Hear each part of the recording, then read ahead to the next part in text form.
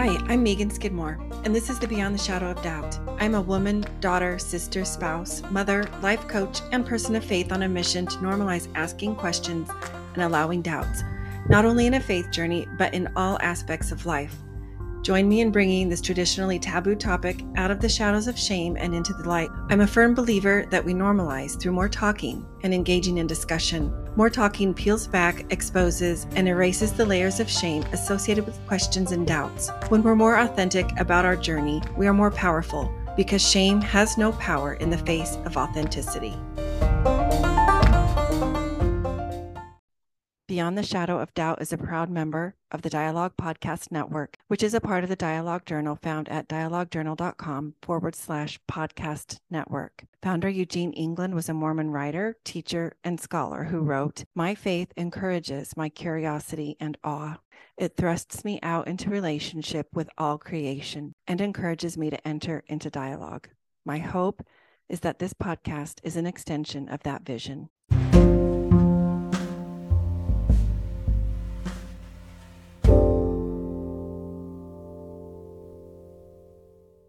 Today's episode welcomes guest Liz Thomas. Liz hails from northern Utah, where she received her bachelor's in cultural anthropology from Utah State University. She changed her major to anthropology after joining a research lab with a roommate, and she has never looked back. Liz loves both the academic and applied sides of anthropology. Her work examines the intersection of migration, religion, and health. Most recently, she coordinated the Children's Cultural Program at the Cache Refugee and Immigrant Connection and worked on research examining the use of robots to help immigrant children in elementary school.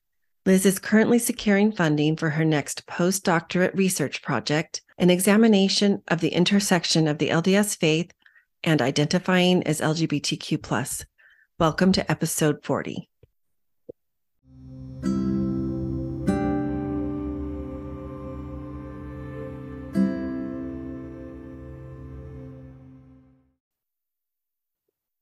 Hello, everyone, and welcome to the Beyond the Shadow of Doubt podcast.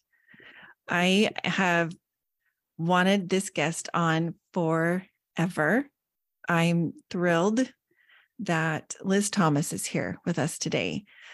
Liz, I was adding it up, trying to remember when you and I first met. I believe it was in 2019. Yeah, that's right. It was late 2019. Yeah. And you had moved into our ward or our congregation locally. And we both were put in the youth program for young women, those who identify as women. And I was an advisor over the, 14 and 15-year-olds-ish. And you were what's called the counselor in the presidency. And that began such a wonderful friendship that I cherish to this day. I'm really grateful to have Liz on today because of how you were a part of my journey coming out as a parent of an LGBTQ+ kiddo, and how loving you always were and not judgmental, which that took time before, I got brave enough to share it with you. I think it was probably beginning of January of 2021, or maybe December of 2020. Anyway, maybe we'll get to that later. So with that messy intro, I just love you a lot, Liz, and I'm grateful for you. And I'm really grateful that you are here on our podcast. Liz is currently a PhD candidate at SMU, Southern Methodist University in Dallas, Texas. And so that means we have had some amazing discussions, lots of sharing, lots of going back and forth with ideas. So with that, I'm going to give you the opportunity to introduce yourself to our listeners and share all about you, your background, your upbringing, where you're from, your family, your faith of origin, all of those things. Well, thanks. You are Really, really kind, Megan. And I am such a firm believer that like there aren't coincidences. Like I fully believe in a divine that's guiding. And that is one thing that I really felt as I chose to pursue a graduate degree and where to pursue it and how to pursue it, what to do it in, and even like the connections between my own faith community, my own ward congregation, and what I needed to learn at specific moments in time to help me as a someone who believes and as a researcher as well. So you are just as important in my faith journey as well as you're saying about me. Thank So you. so yeah, like you said, I am a doctoral candidate at Southern Methodist University, and I study anthropology. And what that means is I study the experience of being human. And the particular form of anthropology that I do is cultural anthropology.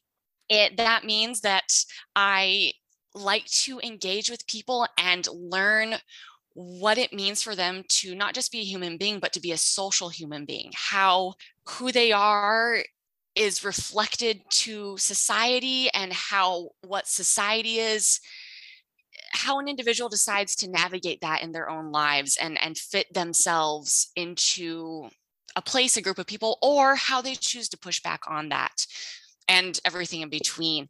And I found anthropology. I had no clue what it was when I was doing my first couple of years of undergrad, but I was actually a veterinary science major, going to be a vet and own all the animals in the world. But when I served my mission for the Church of Jesus Christ of Latter-day Saints, I ended up going to a place that I was really surprised to go to. I thought for sure, because as Latter-day Saints, we don't choose where to go on a mission. And I had lived in Brussels, Belgium as a kid. So I thought, oh, I'm a shoo-in for going somewhere outside the United States. I've done the whole culture shock thing, been exposed to other languages. It would be no problem for me to go somewhere crazy and thrive. And I got called to Richmond, Virginia, Spanish speaking. And that was a shock. And it was one of those moments where I had to have a serious discussion with my heavenly parents and say, oh, this is what you wanted.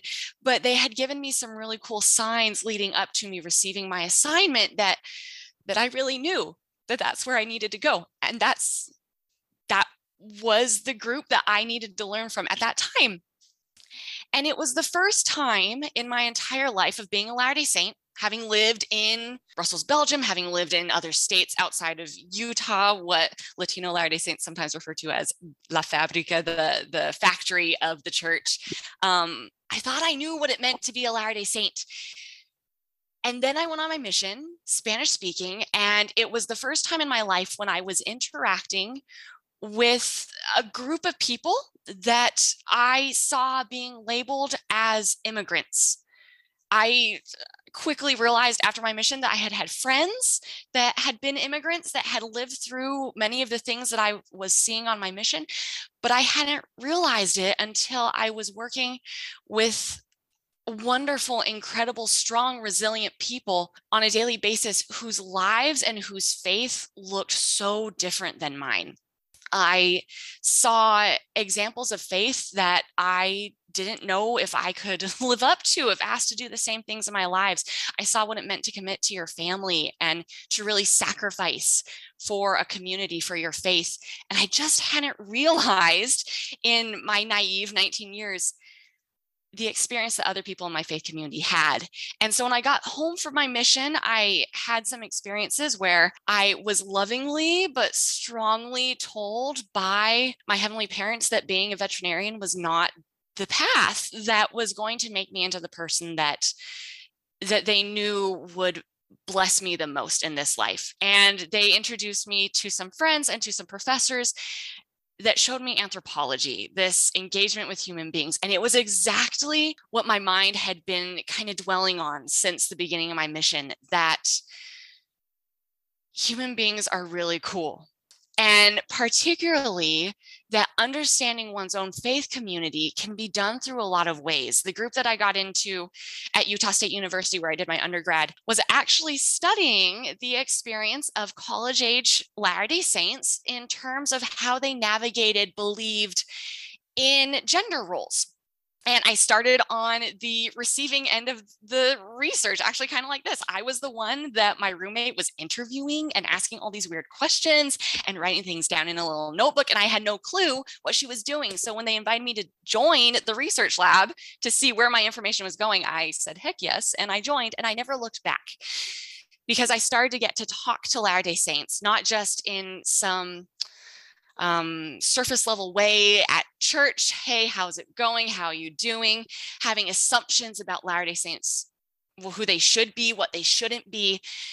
I got to open my eyes and look at it through a scientific perspective. And that has blessed me so much as a Latter-day Saint and as a scholar to engage with something so near and dear to my heart. So other than that, I'm originally from Utah. I love it. I now kind of claim Texas as my home. Yeah, that's me. And you're on your way to all of those animals that you desired and were hoping for. Oh, yeah. They're coming along on this crazy journey. Yes. Wow. So many fascinating things. Where to begin? As you know, one of my main goals in starting this podcast is to normalize these tough conversations surrounding our faith journeys, particularly when it comes to having questions and allowing doubts as they come up on our faith journeys. And they will for all of us. They might be different and surrounding different concepts or ideas or points of policy and or doctrine, but we all will have them. And I firmly believe that the more conversations that we have in open, non-judgmental, just safe spaces where the fear of getting, pushed away or ousted or pushed out of the tribe, so to speak, is minimal, if not, zero.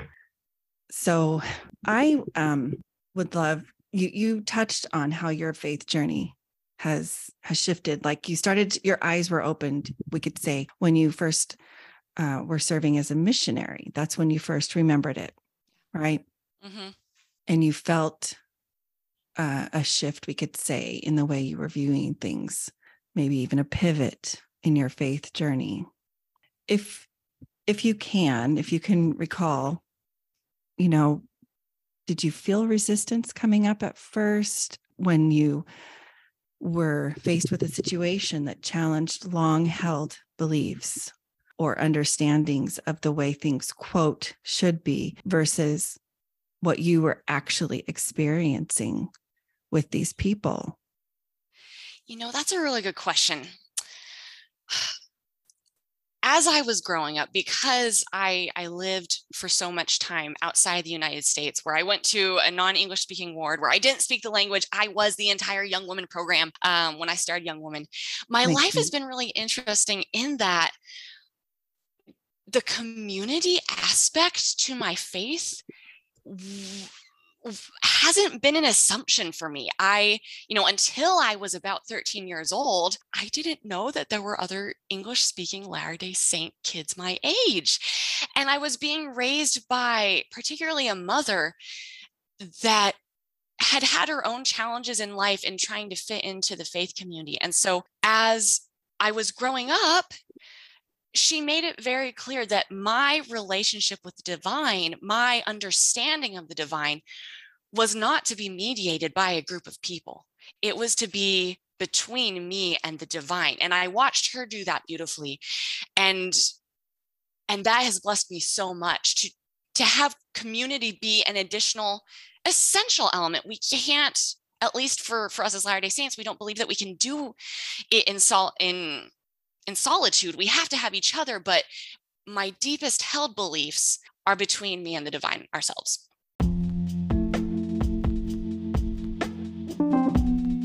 Don't forget to enter my podcast giveaway, where the first prize is a $100 gift card. To do so, simply leave a review and a 5-star rating on Apple Podcasts. Upload a screenshot to my Google Doc. All the details and the link to enter, including the Google Doc, is in the show notes or in the bio of my Instagram profile.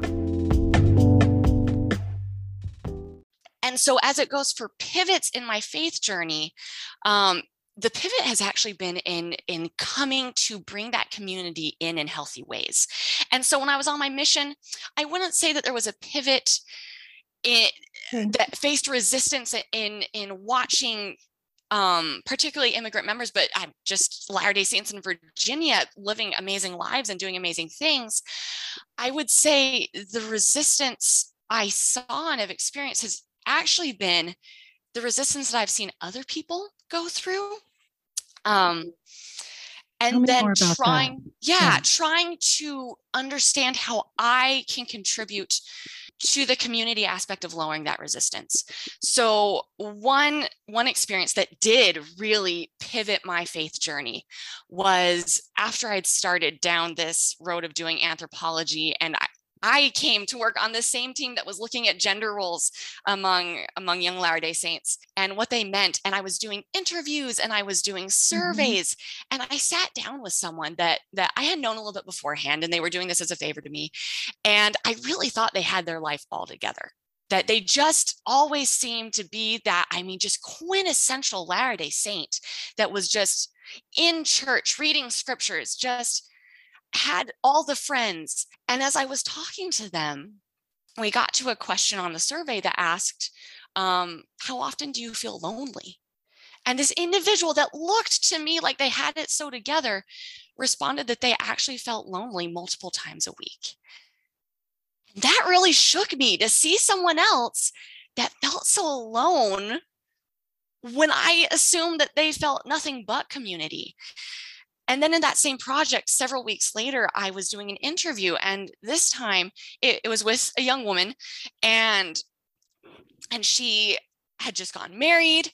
And so we were talking about like what kind of came next for her in life, because kind of the assumption that we have as Latter-day Saints, and that was proven in research, is that there's kind of this path that we go from graduating high school, looking for a spouse, getting married in the temple, having children, and getting as much education as you can along the way. And as she was talking, she said, oh yeah, I'd really like to go on and pursue my master's degree, but my parents, especially my dad, really want me to have kids. And I really want to do both. I really want to do both of those things. And she made a comment that she knew that comment was odd, that she knew that she was rare in that.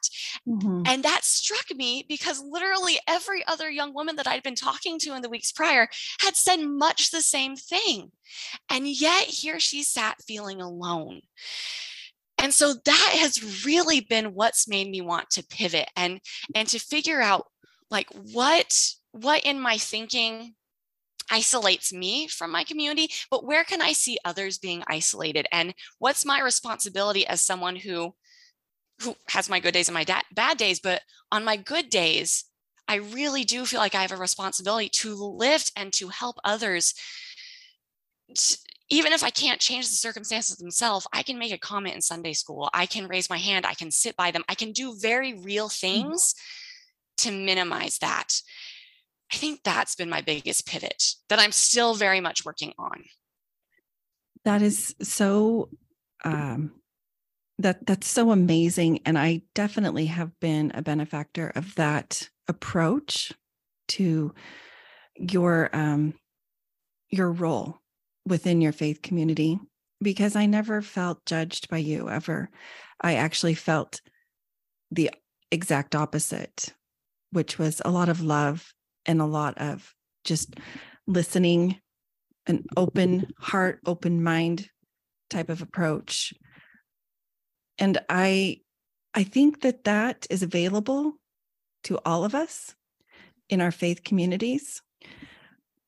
I'm on this quest to try to bring more of that. And I really believe that it starts with the one, similarly to what you experienced in those interviews with the youth, the young women responding and thinking that her response was so rare and unique to her, when in reality, you had an inside view because you're the interviewer of the survey and you knew the responses of the others, but yet, of course, could not divulge that without breaching confidence to the participants of the survey.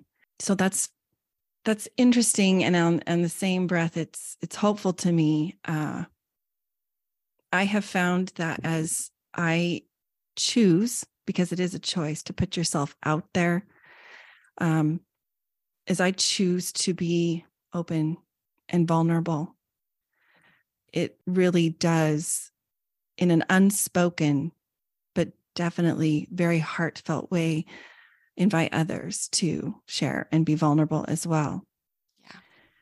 Yeah. I've found that it happens more in one-on-one situations.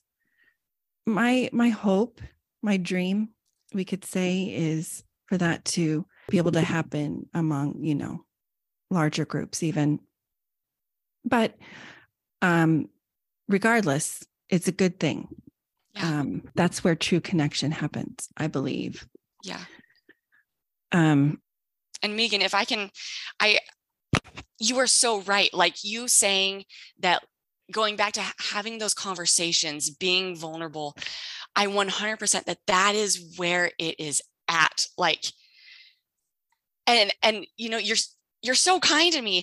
I think the only, maybe a slight difference between me and another individual is that I've been trained to walk in expecting a difficult conversation, walking in knowing that I am going to talk about something that's misunderstood, that's misrepresented, that someone is feeling active pain over. Like that's what anthropologists do. And something that I have had to work through with that is, particularly as Latter-day Saints, we have this idea that we feel like that when we feel the spirit, we feel it in our body. And I don't know how other people are raised, but I was raised, if you feel nervous, if you feel bad feelings, that's the spirit telling you to get out of that situation. And now as an anthropologist that has added in not just a cultural level, social level, but I also look at our biologies and how that plays into who we are as a social being. Our bodies are going to respond. When we go into a nerve-wracking conversation, when we approach these difficult topics, our bodies are going to tell us that this is difficult and this is scary. And so I think to have those conversations that you're talking about, we just have to recognize that we are doing something scary and we are doing something hard, but we're doing it and we're putting ourselves into an uncomfortable situation so that somebody else can be more comfortable among our faith community. Yeah. So many interesting things that caught my attention that you said. The main difference in your words between you and perhaps another member you said was your training. You've been trained as an anthropologist to look for these ways that we are different and specifically experiencing life differently, to the point that, as you said, you can see individuals in active pain. Wow, that really struck me the way you put it, because it is true. Yeah. Everybody is experiencing something difficult. That's just part of life. And how wonderful would it be if we don't just assume that we understand what that means for them, but rather went into each individual's personal space, if they invite us in, with an open mind and an open heart about what that experience is like for them. Yeah. You're talking about active pain, and this is something that I have been trying to sort out in my mind for a while. And that is this idea of social constructs. Sometimes I think individuals experience pain as a result of a social construct that for some reason has been passed down over the generations, and folks see it more as an absolute, or as something that is not changeable, or it's just the way it is. Yeah. So from your viewpoint as an anthropologist, can you share a little bit more about your view of what a social construct is and how that manifests in our lives from a religious context, or just being a human being type of a context? I mean, because they exist in all realms. They exist in the spiritual, mental, health, religious, political, all of it. Yeah, definitely. I mean, this is the bread and butter of anthropology, right?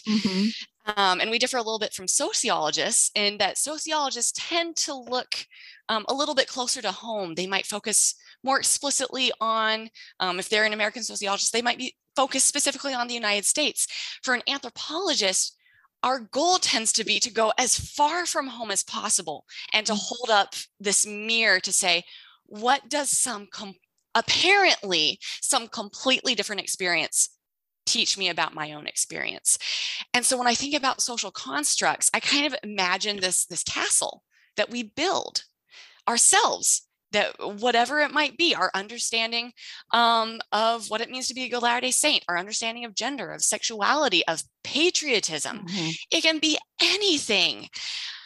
But we build this building in order to put something in and in order to keep something out. And it's not, for human beings, it's not usually a malicious intent, but it serves a purpose for us. It helps us to make sense of the world around us, because as human beings, we want to categorize, we want to sort things, we want to know what to do with information that we're getting from a person or a place or a thing. And that keeps us safe. It helps us to feel secure in where we are. But what you can see is, if you look at your own castle that you have built around whatever topic or issue, that if you look somewhere very different, you don't have to accept it as your worldview. You don't have to step in saying, I am ready to throw away my castle and go live in someone else's home. You don't have to do that at all. But when you go and you look at someone else's, perhaps they don't call it a castle, perhaps they don't call it anything like you would recognize, and perhaps it doesn't even look like your castle, but you're going to see that they too have built some kind of structure that they keep safe within. And looking at the differences between those two structures can really be enlightening. A lot of the time, what we'll see is we are far more common as human beings than we ever would have realized before. But it also teaches us that there are other ways to live life, that there are other ways that people live happy, successful, resilient lives. And I love that. Now, in terms of bringing that into a faith context, I found that this mindset might make people a little bit more uncomfortable, because perhaps your castle is built on what you see to be undeniable truths, truth with a capital T. And it gets really, really scary. And perhaps, I mean, even uncomfortable on a new level to think that other people are not doing the things that you've been taught you need to do, that you must do to make the divine happy, to make you acceptable to the divine. And there's a lot to break down with that, right?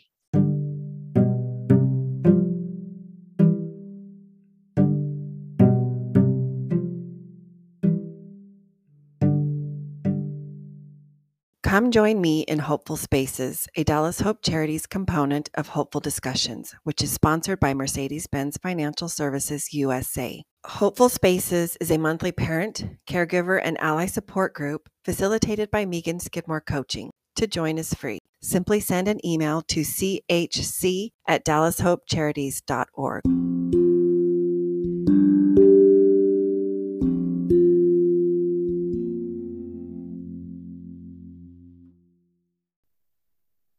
Thanks for joining and for listening to part 1.